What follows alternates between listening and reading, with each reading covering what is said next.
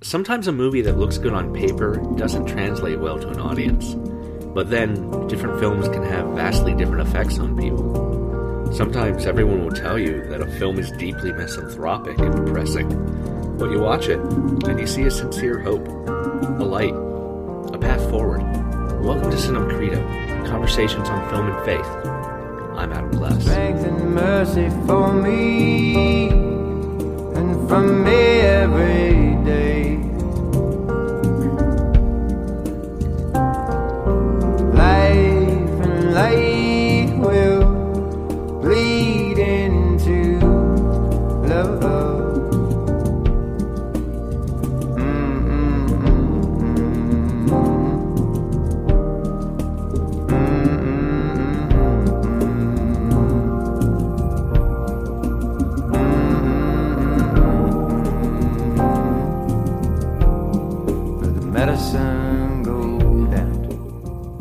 Hi, my name is Jonathan Hape. I am a 34-year-old white male Ohioan, so as you can guess, I have a Christian background. But what we're going to talk about today is something that I think transcends any ideas of individual organized religion. It is a movie called Death to Smoochy that, after the first time of seeing it, I said to my wife that if I ever taught a religions class, this would be the first thing that I did was show this movie. It has an awful lot of meaning to me. Again, religion, I believe, is a very personal thing. It describes our personal path and walk with truth, and I think this movie captures nothing but that. Yeah. You say when you first watched it, you said your wife. So when did you first see this? Right. So I had seen glimpses of it on TV in my later teen, early 20 years, but had never actually seen the movie, maybe outside of the ridiculous Nazi scene or the ice capades in passing, until probably 3 or maybe 4 years ago. And the hilarious part of this is we were starting to watch Birdman, so it actually must not have been that long ago. We were watching Birdman. It was still in theaters. We found it and we were streaming it, and it stopped halfway through, and we had the VHS hooked up, and I said, you know what, I've always really wanted to watch Death to Smoochy, and she said, well, you're going to have a great time, and we watched it, and I was immediately captivated by every aspect of it, from the humor to the direction, but more so than anything, the message of incorruptibility while being 100% human, dealing in the human earth as it is. There's no divinity to the main character other than his own ability to control his human reaction to things, and see through kind of the madness and intertanglings of everything around him, and just really see what he needs to do in the world. Yeah. So you watched this about 4 or 5 years ago, if that. It came out in 2002. Yes, while we were in high school, and I remember promos for it when it came out, and occasionally catching bits of it on Comedy Central or something. I think they showed it a lot, especially after they hired Jon Stewart for The Daily Show. Oh yeah, look at the rest of his work. Or when they realized the movie wasn't going to come back as a cult classic and the rights were cheap. Right. Yeah, there's that too. Yeah, this movie did not do well upon initial release. Lot of very negative reviews. Roger Ebert hated it. There were a couple positive reviews though, and one's very interesting just because of how you're thinking about it. So, Jay Hoverman of The Village Voice, according to Wikipedia, praised the film, but their quote is, "Death to Smoochy is often very funny, but what's even more remarkable is the integrity of director Danny DeVito's misanthropic vision." I don't think this movie's misanthropic. I think it's hyper-reality when it comes to the fact that there's so much criminality and inner workings and conspiracy in these kids' TV things, and I think that that's completely embellished. Of course. So I get that being taken as misanthropic, but the movie's actual message is nothing but the opposite of that. So the things this movie reminds me of, and the things I think the screenwriter was thinking about when he wrote this movie. The screenwriter, by the way, Adam Resnick, never worked in film again Right. after this. Also co-wrote Cabin Boy. Really? Yeah. I've never seen Cabin Boy. You should see Cabin Boy. It's a fun thing. I was going to say, do you think I'll get as much out of it as I did the, spinner going to heaven and the ice capade scene? Almost certainly not as meaningful to you as this.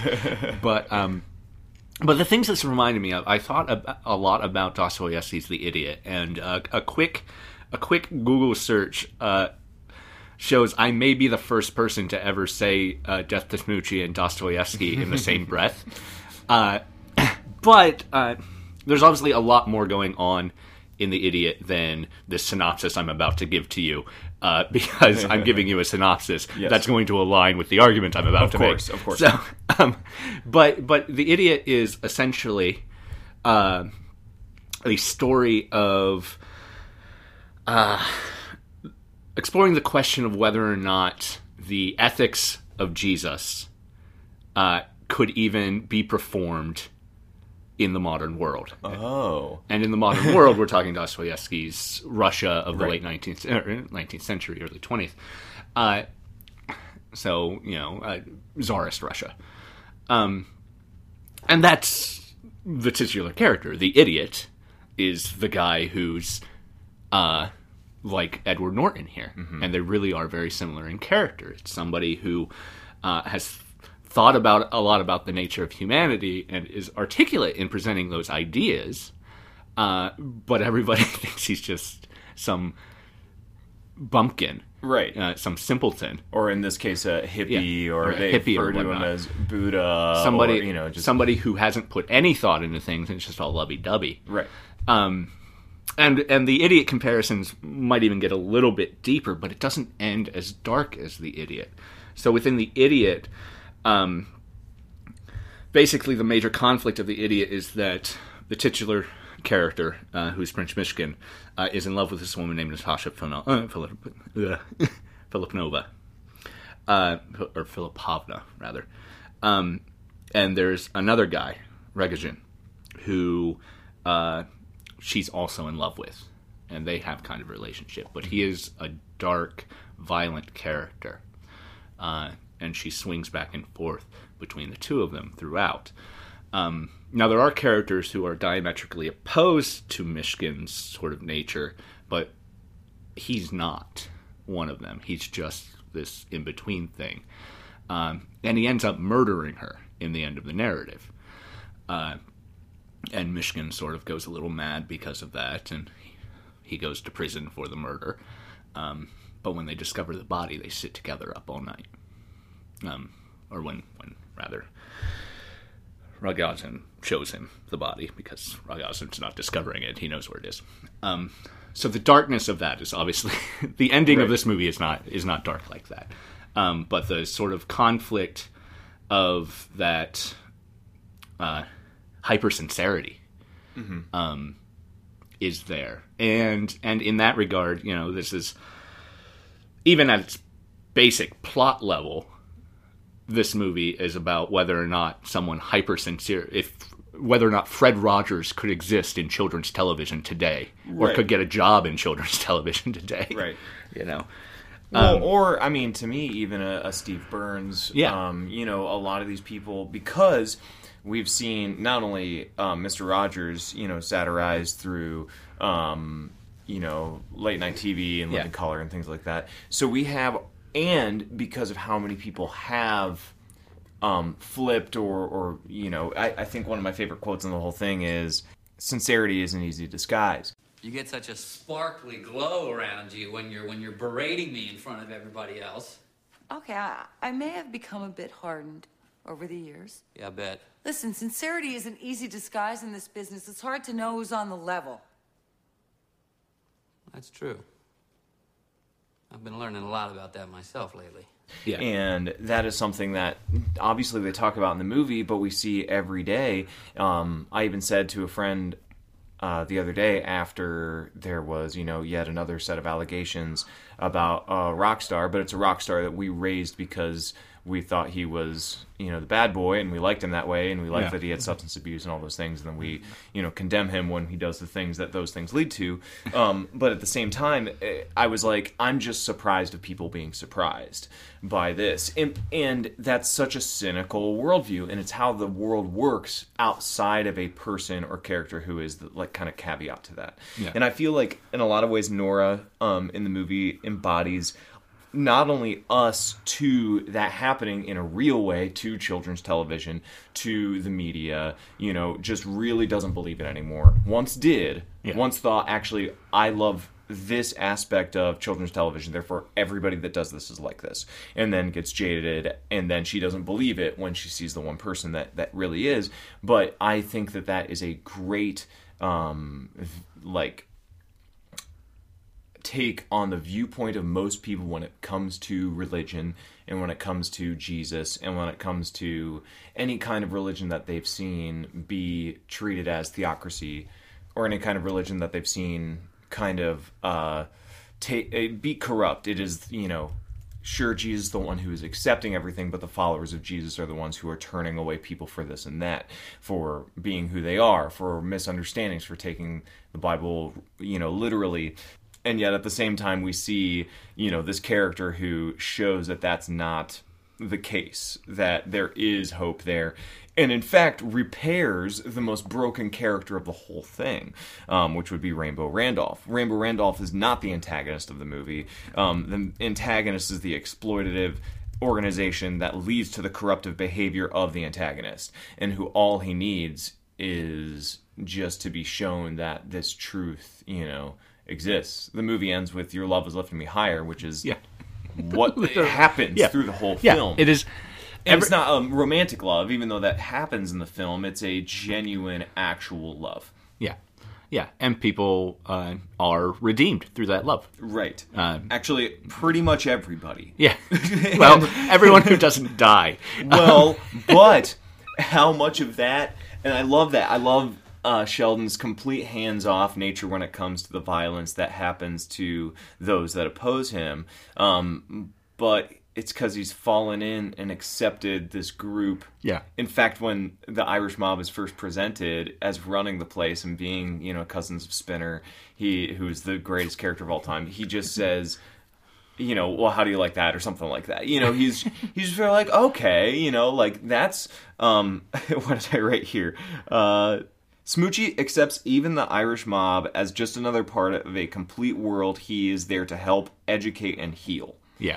And he loves Spinner, and that's his gateway kind of into the whole thing. Yeah. Spinner loves him, but he loves Spinner for his sweetness, his childlikeness. It doesn't matter that he got that way by beating the crap out of people. It doesn't matter that he owns the restaurant only because his, family can threaten anyone. It doesn't even matter that they threaten him to get Spinner on the show. That is all immediately eradicated by his love of them and him, and them being accepted, and his acceptance of Spinner leads to their doing what they do to take care of and kind of clear the path, which is again why we can't compare necessarily Sheldon to Jesus, but we can compare Sheldon to a person who is trying to live out the ways of Jesus, or to me the ways taught in the Bhagavad Gita.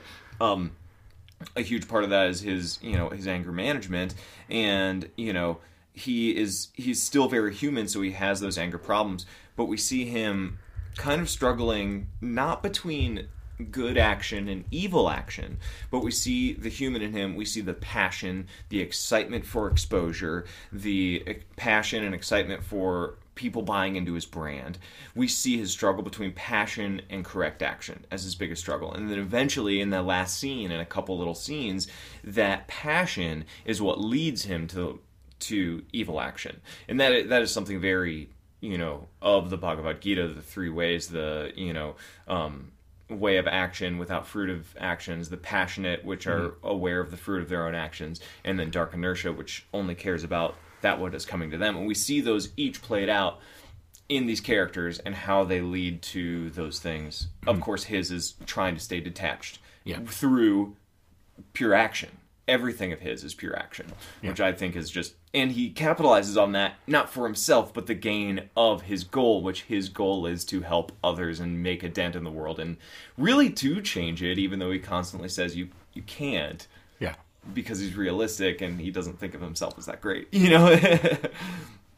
But he's someone who knows his own faults. Exactly, because he's worked on them his whole life. Right.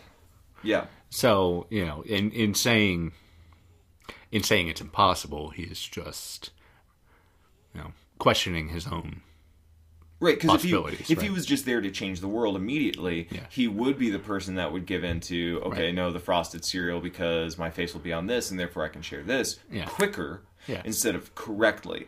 Another thing that I like when we find him initially, not in the little, 6 months earlier, but like immediately, is that he is technically at the lowest point. He's the lowest of the low for everybody. He's not sold out, so he's just going down spinning down the drain, and all he's doing is singing to, at the methadone clinic. Yeah. Well, that is low for everyone else, just like it would be low for Rainbow Randolph, but to him, it's exactly where he wants to be. Yeah. It's 100% what he's doing, and he sees the importance in just that simple action. And when someone questions it, he's even proud of it. He says, "Hey, I beat out people for that." Yeah, I mean, because he is still an entertainer. He is still trying to make it, but he's not stepping on people. He refuses to. That's his one thing he won't do, is he's not going to be corrupt. He's not going to step on others. And that leads you to the back of the line. But we know the last shall be first, and, vice versa.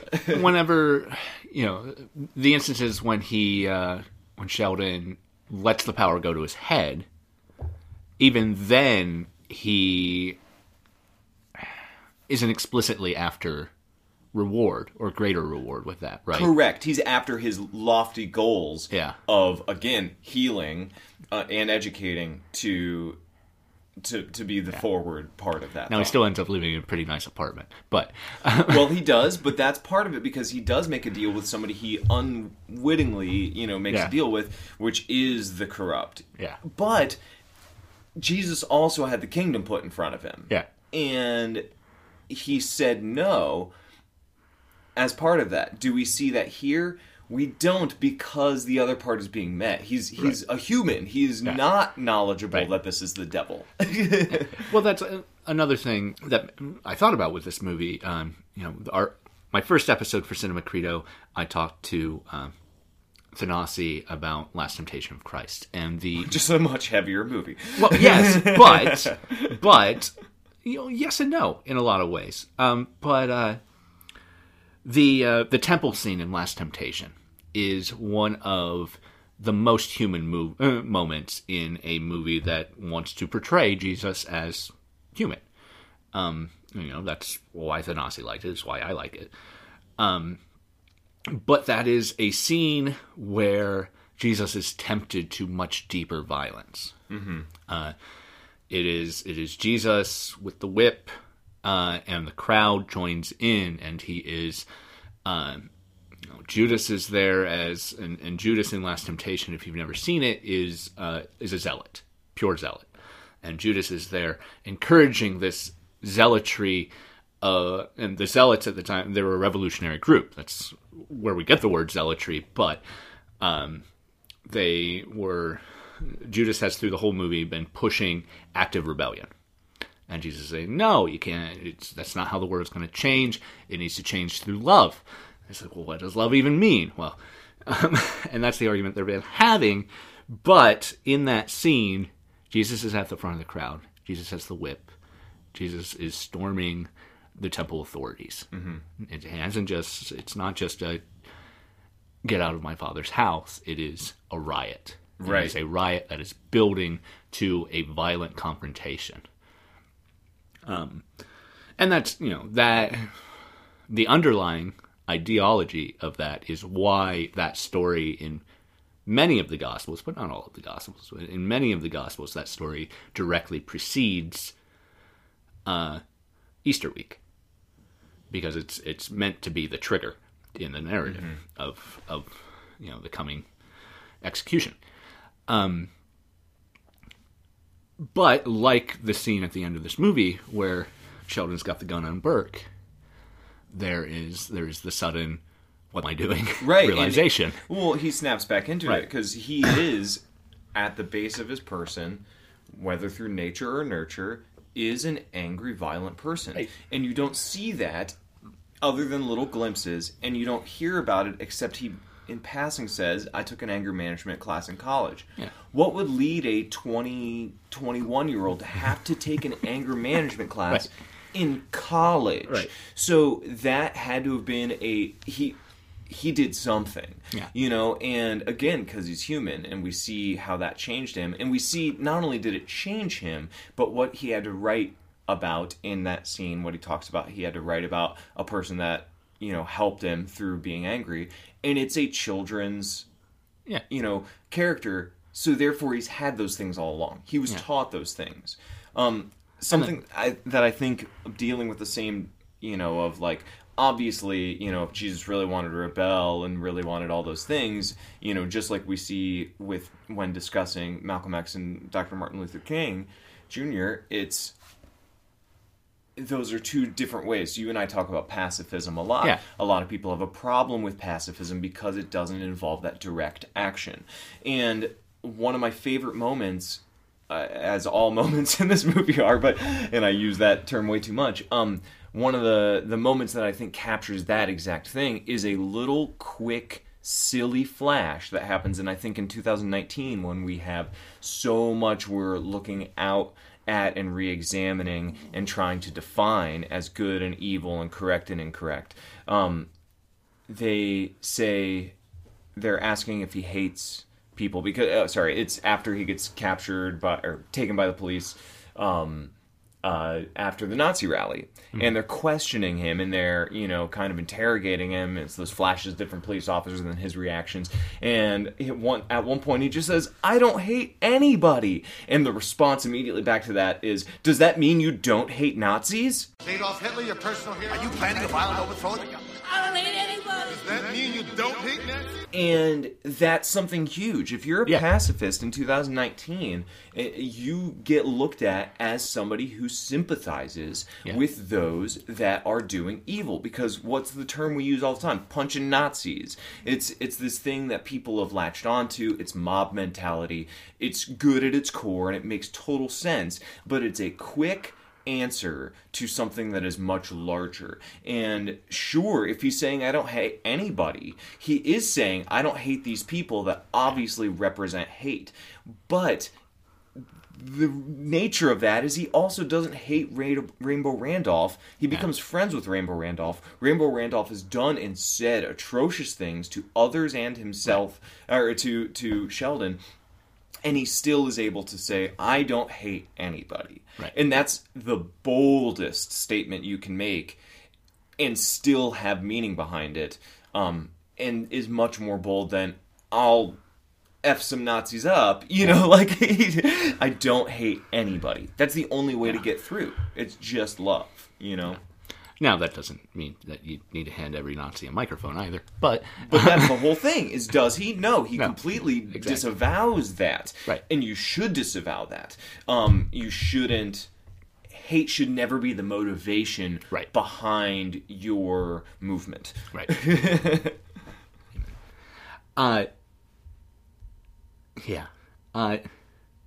Thinking about...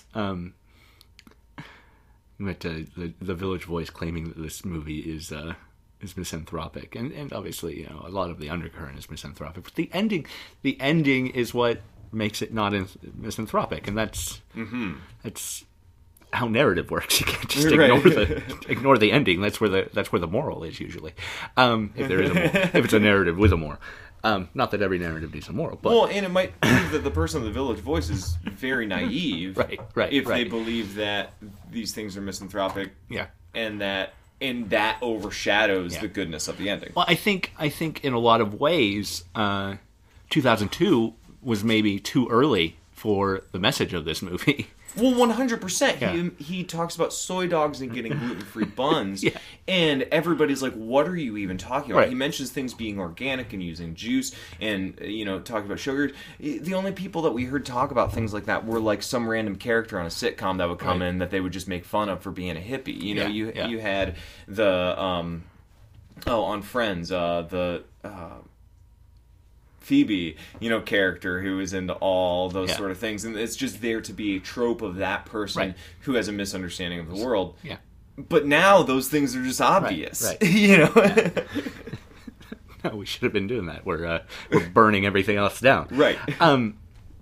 In response to our last episode, a friend of ours who hopefully will be on an episode soon, hopefully next month actually, sent me a link to a website presenting an idea called metamodernism.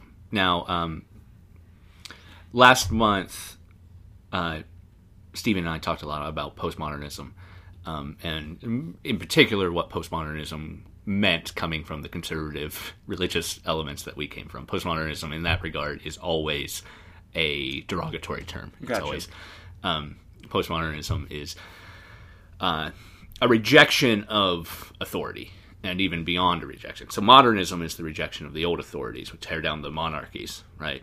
But then what we found to replace the monarchies didn't work out either. And you see that politically play out in the early 20th century because a lot of Europe overthrew their monarchies and then turned to fascism. And the fascism didn't help things, and after World War II, we get postmodernism, which is, well, the stuff we replaced it with didn't work. So all of our social hierarchies are just gone. Religion, politics, they all have no meaning, and meaning is whatever you bring from it. And from modernism, postmodernism, we get the idea of the death of the author, and the idea that the moral authority of a work, a written work, is not in what the author thinks they're saying, but in what the audience understands it as Absolutely, being said. yeah. Right. Now, through all of that, we end up at some pretty dark points. Well, but religiously, we can also say that even the donkey, speaks. Even even those that are going out saying false gospel inspire real gospel. Right. Yeah, Right. So what we get a swing back, and what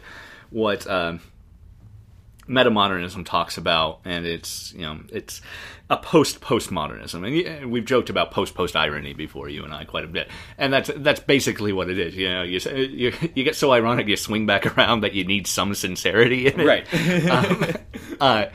And that's basically what metamodernism is, or David Foster Wallace, in early talking about postmodernism, talked about new sincerity. But they're all basically the same idea, that detachment, especially by the time we get to Gen X, is too detached. Right? We're not doing anything anymore, and you need action. Right? Absolutely. If you're going to change anything, you've got to believe that change is possible. That's step one. Right. But even if you don't believe in change is possible, there is still act, right? Even if you know it's fruitless, still act. And that sincerity is sort of clawing its way back into, public discourse and art. Now the sort of the biggest metamodernism piece so far, at least public conscious wise, is probably LaBeouf. Oh yeah, absolutely. Shia LaBeouf's public art projects for the last couple of years. The where he was just standing on webcam for 4 days, or and this sort of his what's the original intent of that? He was going to stand.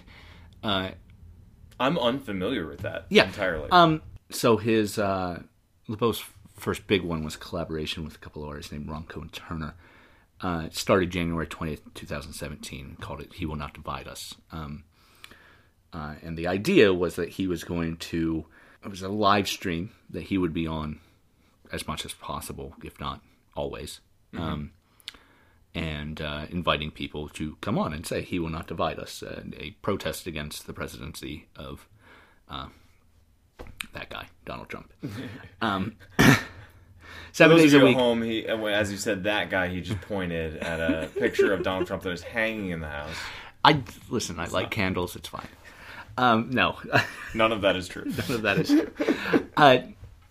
But the project ended up lasting a couple of months, I think. But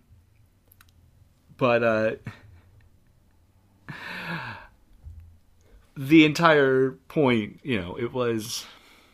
it's a performance art piece, and you and I are familiar with performance art. But at the same time, it's meant to be an action, right? To say do a thing. It's at its heart, and this is something with performance art too. I think a common criticism you can throw at performance art, it is still deeply egocentric, and the fact that Shia LaBeouf's idea to use his voice was to put himself on camera for 24 hours. Yeah. is egocentric, but no more egocentric than a local platypus, our band is. Right. So I don't know that I can have a place to critique that. But, you can also critique the things that you're most familiar with. So. Oh, very much so.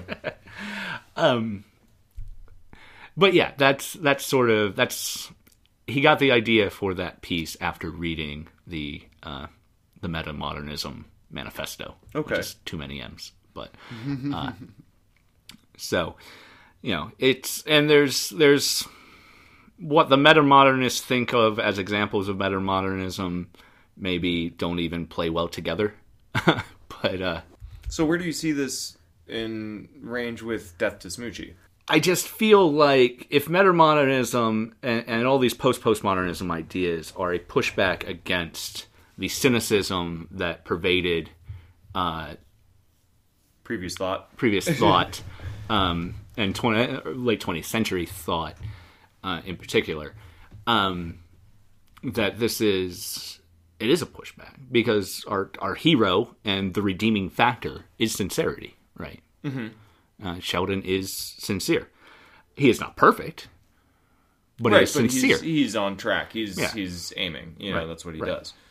And that's, we shouldn't, don't let perfection be the enemy of good. Well, and I think where they might have said misanthropic or where you're saying that sincerity is, actually something good, and why it probably didn't work in 2002 is, so a lot of people consider this a black comedy. Yeah. Or something along those lines. A lot of what Danny DeVito does can be black comedy. But his style of black comedy isn't like, the same as Bobcat Goldthwait's version of black comedy. It's not the same as, whoever did Falling Down. It's not so far entrenched in being horrifying. Yeah. Or so much that any sincere moment is funny. A character like Spinner, I think, builds all of those things up. He is hyper sincere. He is the childlike figure that we look at. He is Smoochy's biggest fan. He is a connection to one of the salvations of Smoochy being able to exist, clearing the path. He also then just ends every single thing with a line about having to take a dump or having to, like something about a body part of his. Yeah, absolutely. But that's because it's not a black comedy. You're not supposed to look at them crying at his death and laugh at it. Right. It's over the top, and the next scene might be a big pink rhino moving his head back and forth, and that is funny. The juxtaposition of those things is funny. I think that, again, the stepdad's not mean he's just adjusting.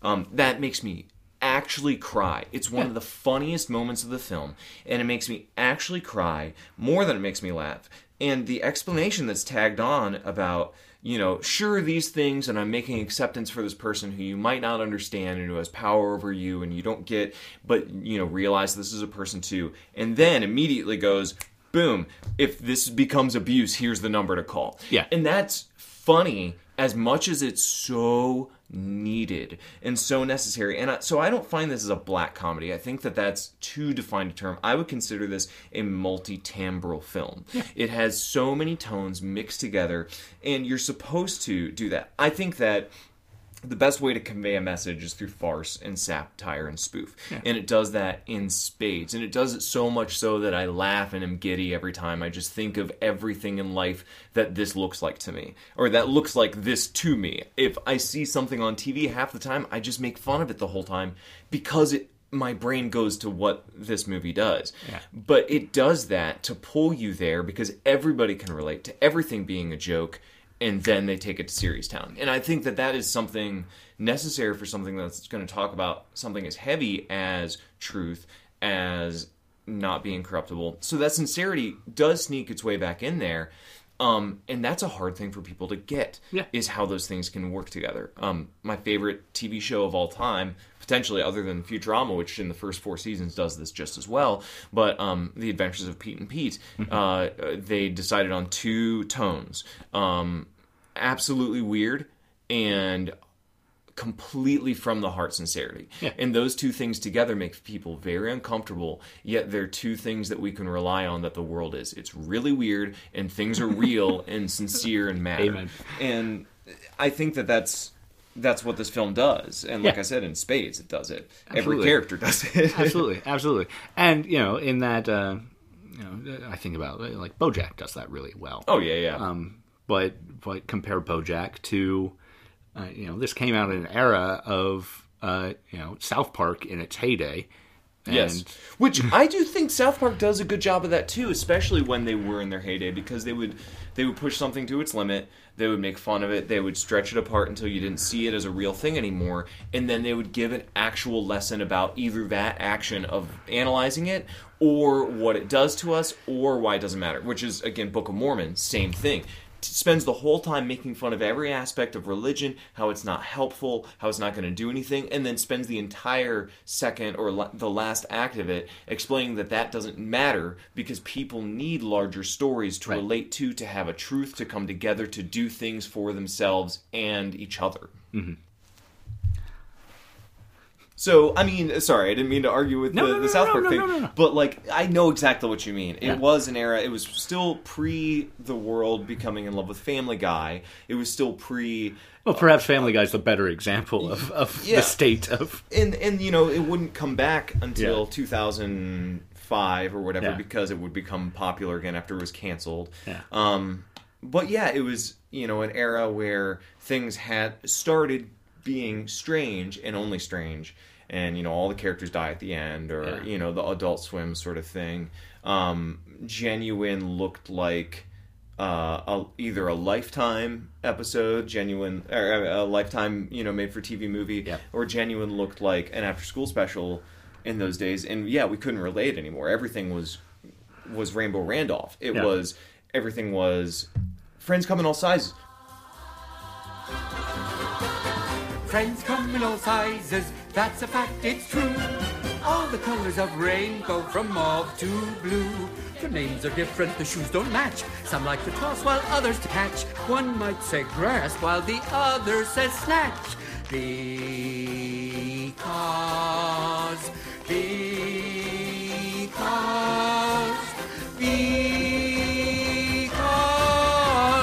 friends come in all sizes, take it from me. Golly gee, size never matters when you want some friendly patter from a pal who is true and can lift you up when you're blue. You can count on him, he can count on you. It's true. It's true. Friends come in all sizes, friends come in all sizes, friends come in all sizes, yes they do. And you know what else comes in all sizes? Our Rainbow Randolph products. They're there online for you at rainbowrandolph.com. Log on. It's not free. Beautiful. He explains everything throughout the whole theme song, but then there's like, are some of these sexual innuendos? And then he keeps going, and then he tells everybody that they need to buy his stuff. Yeah. And then, and he's literally dancing on a set that is made of giant money. Right. And so it's doing something that started genuine and was genuine and still selling itself as smile, be happy, things are good, friends are good, and all it's trying to do is worry about itself.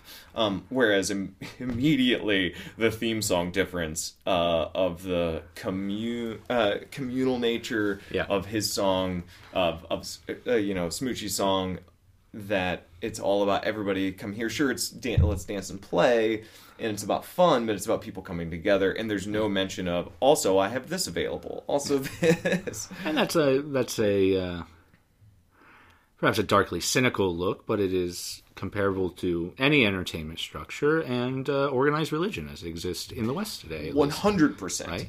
The rickety-rackety. Let's give this sincere message that's it's glossily sincere, right? Mm-hmm. But ultimately, it's also I got to buy a plane if you right. Oh, absolutely, and that's the worst because we see these people that we might have looked up to and that might preach good gospel, but they're not doing that gospel, and it makes us cynical against that gospel, period, and not those people. The Parade of Hope, is.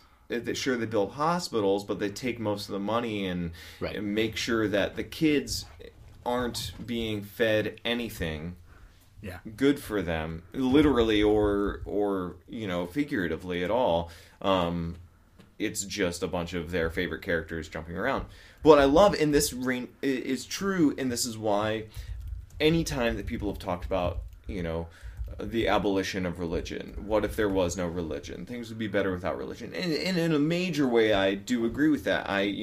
As much as I would consider myself a Christian or a Hindu, I would consider myself an atheist. And those, again, a multi-temporal spirituality, you have to be able to make fun of it. But the thing is Smoochie's message isn't popular because it doesn't benefit anyone but the audience. Yet the audience craves the message. People assume on that top ring that are trying to hire him that the things he's trying to push the kids don't want, and even if the kids want it, it's not going to make the money. But the audience craves that message. The audience craves to be healthy. The audience craves to be educated. The audience craves to love and figure out their ways to get through anger and other problems.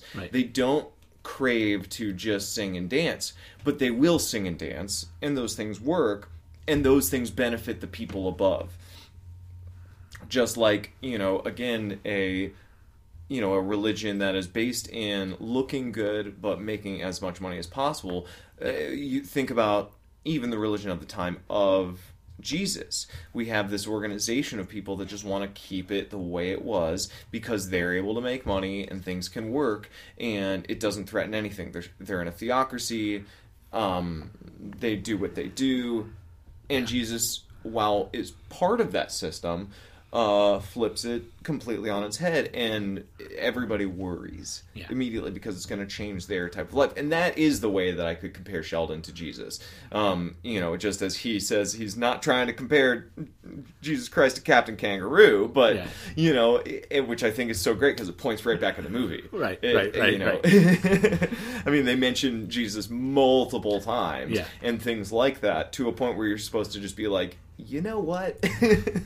I'm pretty sure that's what the movie's trying to do. Like when she says, if I live to be 1,000 years old and witness the second coming of Christ, I'm still not going to work with you. Right, absolutely, yeah. So that's a great little shot right there, the second coming of Christ. Because how many people talk about Fred Rogers in that way? How many more so than we do about people that are actually part of a religion and moving that, more than missionaries. Missionaries are there on a job. Even if they're there doing something that's good for people, it's to spread salvation from what? That needs to be, again, a lot more complex than it is. It needs to completely be honest. You know, Smoochie has his chance to have a really fun show and people love him more, and all he does is replay what we've seen in the movie in ice form, which is hilarious to a degree I cannot even explain of how much that is funny to me. Yeah. But he does it because straight up he's like, if I didn't do this, I wouldn't be honest. And if I'm not honest, what is that? You know, he's trying to gain kids' trust. Gain kids' trust for what? Yeah. Normally when people are trying to gain somebody's trust, when they speak it in that way, it's because they want them to do something for them. Right. Or it's because it needs to be they're trying to get their own gain. That's why they want their trust. He needs their trust because he believes that they need proper education on emotions, on how to eat, basically unbrainwashing them from what kids' television has taught them for the past 30 years. Yeah. And there's plenty of people who viewed Fred Rogers with that distrust, because in trying to gain children's trust, what obviously is, and that's what most of the jokes are based on. Exactly. And I think that's actually now, because we smirk at sincerity. Yeah, after his death, I think that's become a little bit more prevalent, even in younger generations, in that didn't grow up with Fred Rogers, and just whatever they know about him is, well, he was probably kind of a creep, wasn't he? But Fred Rogers wasn't a creep. Right, right. He had his faults, but he wasn't a creep. Well, and I think maybe the new generation doesn't see it that way. I think new generation, as much as they love their memes and they make fun of everything, does spot sincerity. Oh, yeah. Or love sincerity and that's in a larger way. I think our generation actually might have a worse time because of how many spoofs of it. Right. How many things there were where, it said, "Won't you be my neighbor?" and it was being creepy. And my wife, even when we met, she just was like, "I've never been able to stand Fred Rogers because, or Mr. Rogers, because he always creeped me out as a kid." And it was probably actually that it creeped her out when people put those ideas in her head in her later years. And now, totally different story. She's like, oh, never mind, complete real deal. Right. Nora in the film. She just assumes everything he does is disgusting because it has to have some sort of weird benefit to him, and it doesn't. And we can't assume that she's coming from the wrong place. Right. She's coming from the place of the audience, or how the audience would view that. She's coming from the place of somebody who has been tricked so many times, Right. She's acting in good faith. She's acting against what she's been presented with in the past. Right. Exactly. Right. You're talking about what was the name of the charity march for? Parade of Hope. Parade of Hope, yes. The super generic, hyper generic name for a do-good charity. Yeah. But I think there's this guy named Anand Giridharadas, who I'm probably pronouncing his last name wrong because I pronounce everyone's names wrong. But he's recently been around a lot, talking about the problems with billionaire philanthropy or corporate philanthropy. Oh yes. Well, both really. Yeah. But like and it's stuff that quieter voices have been saying for years. Right. But he's finally getting attention to it, perhaps because he comes from an upper class background, and he's sort of being portrayed as this guy who knows the inside, who's telling about it. But his principal critique is that the ultra rich are using philanthropy to buy themselves grace. All right.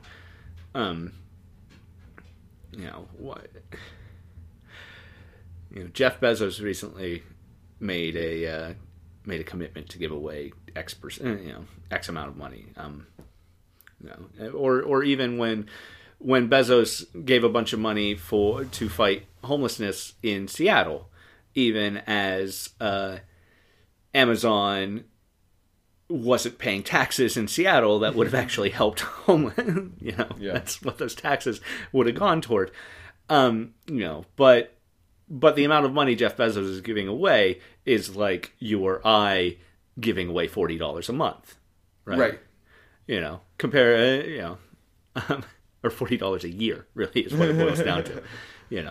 The percentage of my income that I give away is astronomical compared to Jeff Bezos' commitment. Or people like Jeff Bezos is an easy target in a lot of ways because he is the by far the richest man on the planet.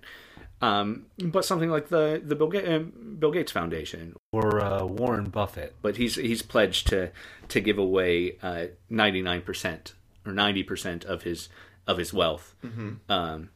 But 90% of his wealth is still more money. That still leaves him with more money than anyone could feasibly need.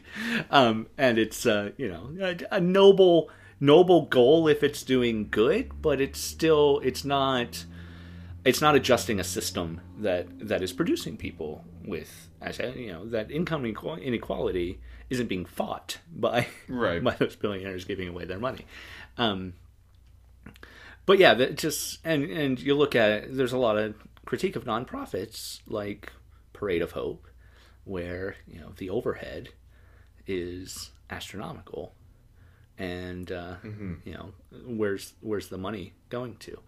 There's big news in the last few years of the Wounded Warriors Project, and Wounded Warriors started as a way to raise money for veterans and the families of veterans from the Iraq wars, and it turns out that they were spending something north of 25, if not more, percent on in-house vacations for their big parties for everybody. When the Parade of Hope guy says, and we take a little off the top, my favorite line about them is that they're the most, what is it? It's not most brutal of all the charities, but they're the... Can't remember the what line is either. the line? It's so good, though. But again, there we go with some misanthropy. The most, basically saying it's the worst. No, because that even wouldn't work. The most, what would be the term? What is the term from the movie? Because that's the only thing that would make sense. So it's saying that all the charities are that too. Right. And so that's a pretty dim situation to be in. But that's real. And it's not real in the sense that, yes, every single charity is terrible and will cut off people's fingers and is a mob. It's true in the fact that when you are out in the world and the higher up you get or the more power you have or have been given, the harder it is to stay clean, squeaky clean, as they say. The harder it is to fight that and keep your own personal convictions intact and still allow yourself to do better for others. It's really easy for somebody to be that character like, Sheldon, who is keeping their chi aligned and eating well for themselves and blah, blah, blah, and be in that corner office and not do anything for anybody else because you're spending so much time keeping yourself in check. But he's doing that as an altruist does. Keep yourself in check to allow the body to be healthy, to use it to help others, as a vessel to help others. I'm reminded of a latest season episode of The Good Place, and I will not talk too much about it because The Good Place is a show that builds on itself very well. Everyone should watch The Good Place from the beginning. But there is a moment in probably the second to last episode of this previous season where the main characters realize that under the point system that is deciding the ethics or who's moral enough to get into the good place, buying roses for your grandma in 1400 was 400 plus points. Buying roses for your grandma in 2019 is negative 66 because of the system that we've created, the exploited workers and all down the line, and the soil damage. Right, you didn't just pick them up out of the garden, and also we're more self-aware of where things are. Right. And that's where phrases like "there's no ethical consumption under capitalism" come from. And you can't. The system we've created and the system that exists for Sheldon is one where the unethical elements are going to exist, at least for now. And if change is going to be made, you need to incorporate and do what you can to redeem those unethical elements. Not check out of the system. Well, exactly. So we see Sheldon kind of overcome the system in group. He wouldn't have been able to do it on his own. But what are the consequences of the system to other people? And when I say the system, I mean the world at large. Getting rid of our own, again, convictions for just the way it works. Oh, that's the way it goes. Oh, you don't have to do that. You don't really have to give all of your possessions away or give your jacket away when somebody asks, because that's unreasonable. And Jesus would never ask us to do something unreasonable, right? So what happens to everybody else? They die in the movie. They die because they've gone against it, or an innocent bystander to the terribleness of those people. Or they're in it and are like Jon Stewart's character, Stokes, who is just trying to keep everything as it was. And so he's just running around, he's sweating, he's a pawn, but he wants to reap off of it. Or you're Rainbow Randolph. Rainbow Randolph is it's a figure that in the movie I think most people probably cringe at a little bit. It's Robin Williams, he's just running around saying, I'm Rainbow effing Randolph. Yeah. His turn is a little too quick, but that's the point. Because Rainbow Randolph, like I said before, he's not the antagonist. The stuff around him is. But that doesn't mean that we can just blame the system for our problems. Right. So Rainbow Randolph needs something else other than just a scapegoat of, oh, I'm a product of my society. We have, though, that Sheldon, even through an entire conversation with somebody that he assumes is a stranger because he's naive, he doesn't see Rainbow Randolph as evil and doesn't hate him and doesn't want anything above him, but instead he sees him as an incredible talent with problems that he needs to deal with. Yeah. And so one of the biggest turns in the whole movie is when he just says, will you be my friend? And he's like, sure. Yeah. And then he's like, I love you. Go ahead, kill me. I'm nothing. Put me out of my misery. Look, you're not nothing, all right? You're bitter and misguided, and I'm guessing you got some serious issues with sexual identity, but you are still Rainbow Randolph. That's worth something. You've made a lot of children happy. You be my friend.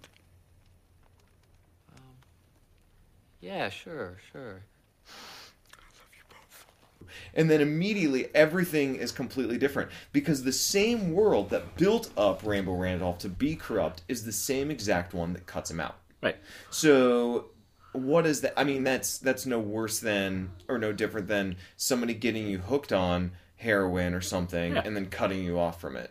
Sure, it's your fault for doing it on your own, but you've literally been part of this, an arm of this, self-eating, destroying system.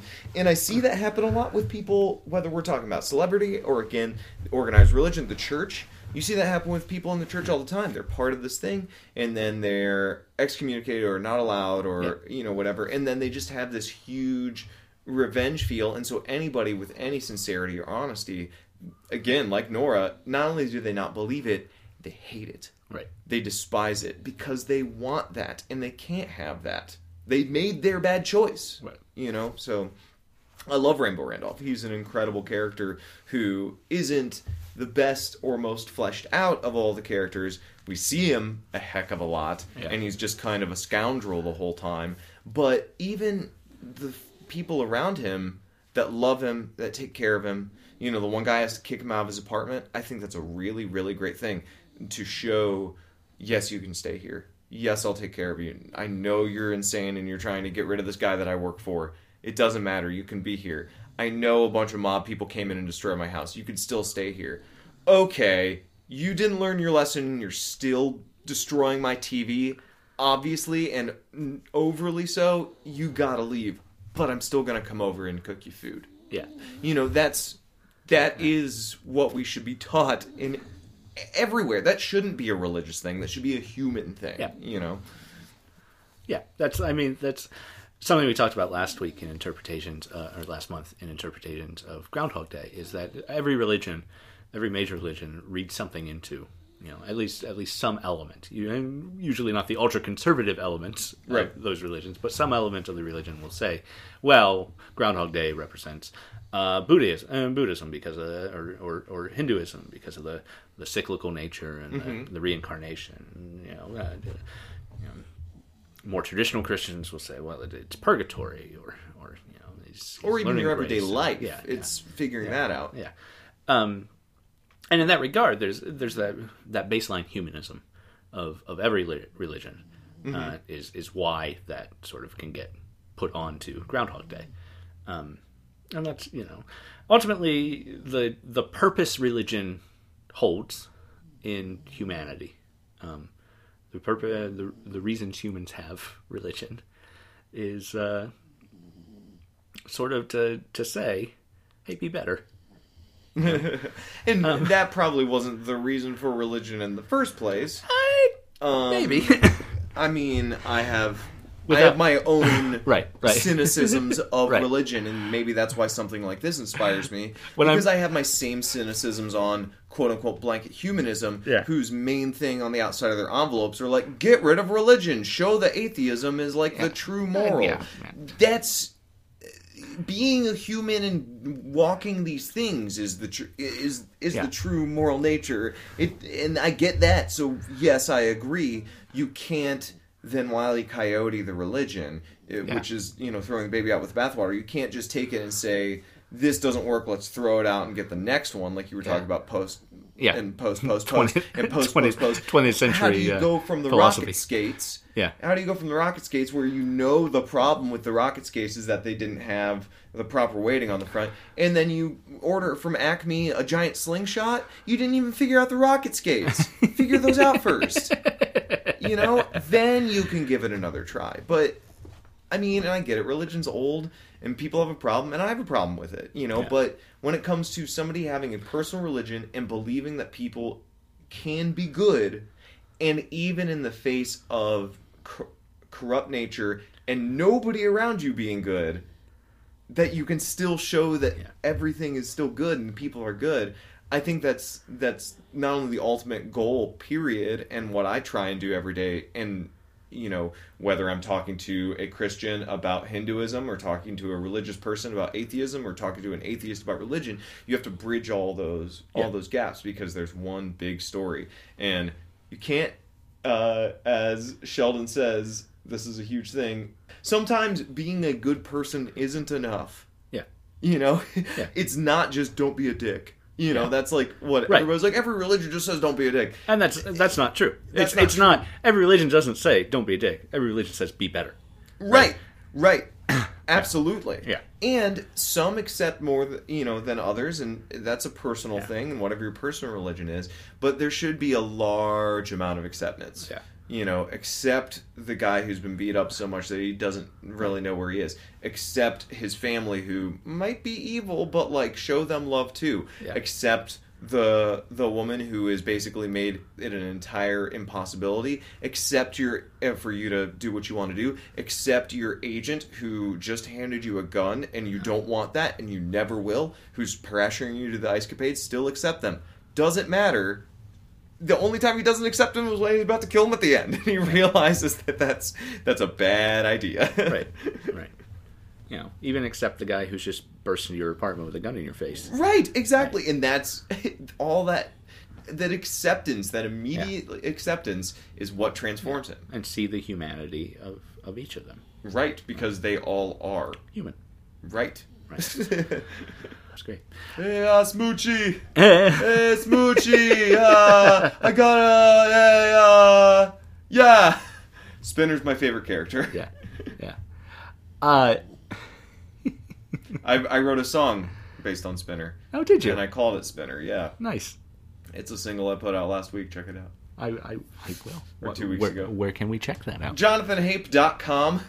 There you go. I'm on the Spotify and the iTunes and the YouTube, and we'll be putting out a song a week and an album a month for the next year. Yeah. I think they're the last spoken lines in the movie. They may not be quite there, but they are in that final scene before the spinning and the other ice capade starts. Which has no audience. There's just but you know, the first lines and last lines are important, you know, in a well-written script. And this is a very well-written script, actually. Before I even get to what the way this script shows instead of tells multiple times. Like when Sheldon's hit rock bottom and he's eating a fast food hamburger. Right. And it's not commented on at all because he's alone. But the camera makes sure we know that's what he's doing. Yeah, it's not a vegan dog. It's not a vegan dog. Yeah. Or the stepdad song as backstory for Sheldon, right? Yep. Right. That's huge. Yeah, that's huge. But anyway, in the end, Sheldon and Nora in Times Square, and Sheldon says, "It's a beautiful city, even if there's grime on it." And Nora says, "You helped give it a little polish." Mm-hmm. And that's, you know, where I don't get this movie as misanthropic, even though it plays, you know, there are a lot of misanthropic people in this movie. Of course. But this movie is not misanthropic. Correct. Right? In fact, if anything, it shows that good overcomes all of that, which is the most optimistic, completely humanity is not doomed thing ever. It's like, be like this guy because it's possible. Right. No matter how strange or twisted the whole thing gets. Right. Yeah, it's so awesome. And yeah, it's very well written. Again, the anger management thing, they don't like have flashbacks of him in the class. Right. You see him go through it several times before he mentions it, when he's about to call her a bad word, when he's getting excited about stuff. Even when he goes to get excited about his own brand in the original hot dog scene, and he stands up and he's like freaking out, and he's like, and then he just calms himself, walks over and starts discussing. And he has many moments of that. The howling part, again, it's supposed to be off-putting and strange and funny, but like you and Nora, again, because you are Nora, you see this man is deeply hurt. I've never seen him actually... He's always just like, it's okay. Oh, without you... But here you see he is angry at everyone. He is so mad. And then, thanks, guys. And the HALT acronym that portrays like an organizational structure behind his anger management, right? Mm-hmm. You know, and it's things that, you know, again, they're not explicitly called on. Mm-hmm. It's a well-written script. Yeah, he's a saved human being that you don't have to see be saved. Right. That's already happened. Right. He's not saving the world either. He's literally kind of cleaning up, you know, a little bit. He's giving it a little polish. Yeah, exactly. Yeah, right. And it's not he's not polishing a turd. You know, it has a lot of grime on it. Right. Polishing means removing that grime and then taking care of and maintaining what is underneath it. Right. That's a huge thing. Right. Absolutely.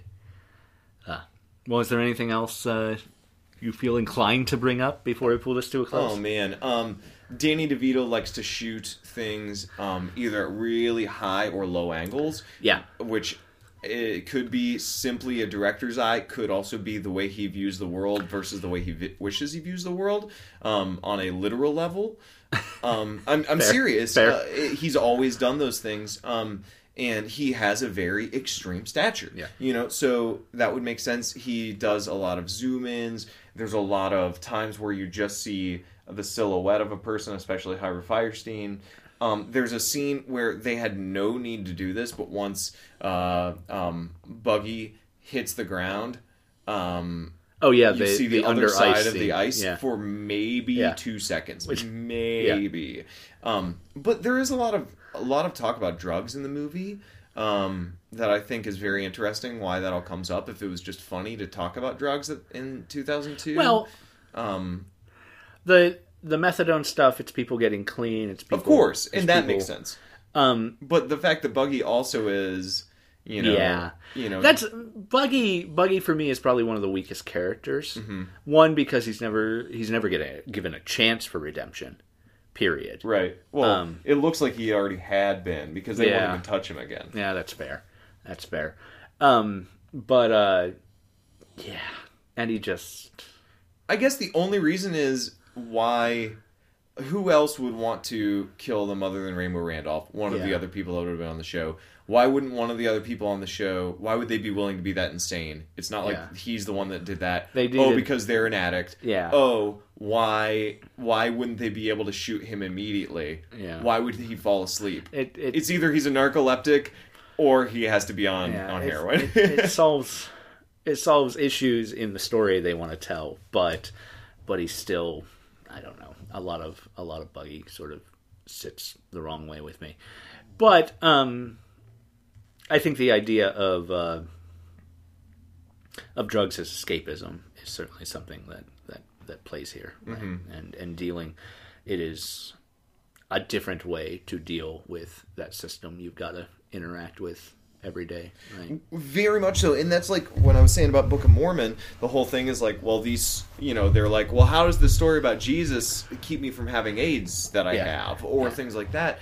Well, so if we were just talking about children's entertainment and we just saw him telling people how to deal with things emotionally or how to eat vegetables or whatever, we would still see a one-sided character. But he is somebody who has written songs on how to get off of heroin. Yeah. So we see somebody who already is trying to save a real world, right. Not a future world, not an idealist world, but a real world around him.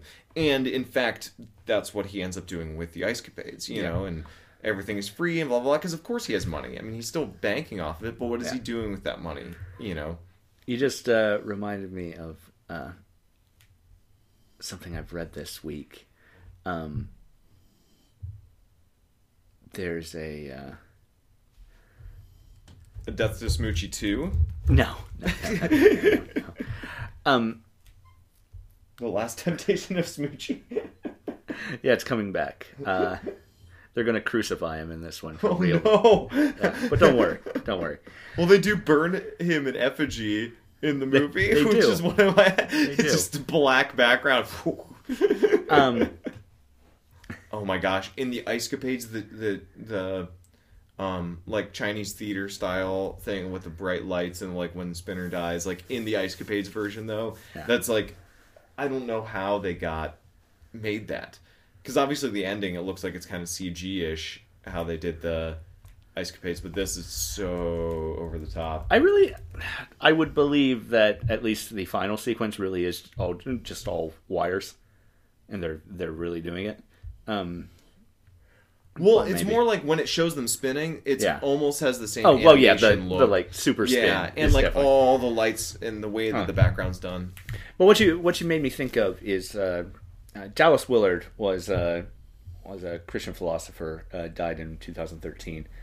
But one of the ideas he's presented was the term vampire Christians who just want the atonement blood without anything else. And in that regard, that's one thing Book of Mormon, I think, accurately critiques about the sort of missionary industry, if you will. But it's also something that Jesus was critiquing too, right? Of course, right. You got to physically, it's the Gospels, the story of the Gospels is a story of a man making physical change in people around him, right? Healing the blind, healing the lame, feeding people, and getting them drunk every so often if you want. Yeah. But yeah. So it's this disconnect of that, and then that's another thing Last Temptation does play into the humanism and the physical aspects of it. So we'll just keep circling and circling. Well, I could. I mean, again, because I don't want to just, so much you want to talk about Jesus and Christianity. Because as I mentioned immediately, that's my background. Yeah, exactly. That's what I go off of, and that's what I compare things to. But I really do think that, like, one of the things that I love so much about the Bhagavad Gita is its explanation of separating evil action not just from good action or evil from good, but again, actions within those, and then with the absence of passion. And passion not meaning excitement or happiness, passion not meaning a drive to do something, but passion meaning that thing, again, that takes him over very many times. He's still very passionate about things because that's his action, but when he could be passionate towards the money, he could be passionate towards himself. For the sake of personal terminology, gain. Call it greed, but not necessarily greed for monetary gain, but greed for power. Greed for even his message. That's my message. He does throw a couple of those cards around, again, because he's a human. But, again, something that I think that the Gita kind of very well dissects, that Christians have, I think, a very hard time with, because it's not super well dissected in Jesus' message, is that kind of pulling, detachment while still acting, that ability to calm oneself down, not just give in, because those things, again, we have a Rainbow Randolph who probably started just as genuine, with just as much of a heart for kids, but he was passionate and he moved towards that. He didn't start with the dark inertia. He did not start with the evil. The group that brought him in did, but this is the movie that, to me, defines the difference between those things. Passion isn't evil passion. Passion is passion. And then detached action without the knowledge or care of the fruit of those actions is more where we see, him, Sheldon. And, like I said, they call him Buddha. He compares things to Christ. Yeah. I think that mix is really necessary to understand this movie as a religious movie, because I'm not talking about a religion. I'm talking about one's own personal religion, their walk with a reason and higher power, and how that walk affects their physical walk in the world that they live in. No movie shows a better example of who to be or how to be than this. There is no passion play. There is no, reenactment of a religious figure's life that I believe acts it out as much as this fictional, potentially black comedy, ridiculous spoof of children's entertainment, with that sincerity not just shoehorned in, but as the central theme of the entire thing. And of course, part of a backlash against this is the belief in seeing previews for this, that it's just hopping on the anti-Barney, right? And that's what it looks like. That's what it looked like at the time. Even though it was so many years after Barney. But, I mean, maybe only like a few years. But still. Yeah, big purple dinosaur. Oh, we're going to make fun of him and put him in a bunch of situations with cursing and, anatomically shaped cookies and, things like that. And, all of Robin Williams' lines are kind of ridiculous in that way. But that's, again, showing the person he is in the movie. But I think that it was definitely pushed very incorrectly, because people wouldn't have want to see what's this, like the preview at the time couldn't be like this world-changing. No one wants to see this movie. That's really what it boils down to. No one really wants to see this movie anyway. Right. Oh, very much so. Right. Oh, I love it. I love it. Yeah. Absolutely. I'm so happy that illegal stream of Birdman stopped halfway through. Otherwise, I probably would have not watched this movie. I wonder the statute of limitations on that is. I don't want to get you in any trouble for... I live at 135. No, okay. My social security is this. I illegally stream movies that are out in the movie theater when they're Oscar nominations. When I haven't seen Groundhog Day and haven't gotten myself 24 free movie tickets. There you go. Well, give the word a little polish. Yeah, I'm done here. I think we're done. I'm done. Jonathan, thank you so much for joining me. I've been looking forward to this for a long time, so thank you. Thank you, listeners, for listening to Cinema Credo. If you want to hear more from Jonathan, check out jonathanhape.com or search for him on Bandcamp or pretty much anything else. iTunes, Spotify. He also does the theme song to, the theme song, I guess. It's the theme song. Yeah, to my other podcast, Lost in Criterion. Jonathan does the music over there. And we're grateful to him for that, and very grateful for you joining me today. Strength and mercy for me, and from me every day. Life and light will bleed into love. Thank you for listening to Cinema Credo, Conversations on Film and Faith. I'm your host and writer, Adam Bless. Film clips this week are used under fair use. Thank you to Steve Richter for the use of our theme song, Madrecita, off of his album, Beloved. Check out his work at steverichter.com. That's STEEVRICHTER.com.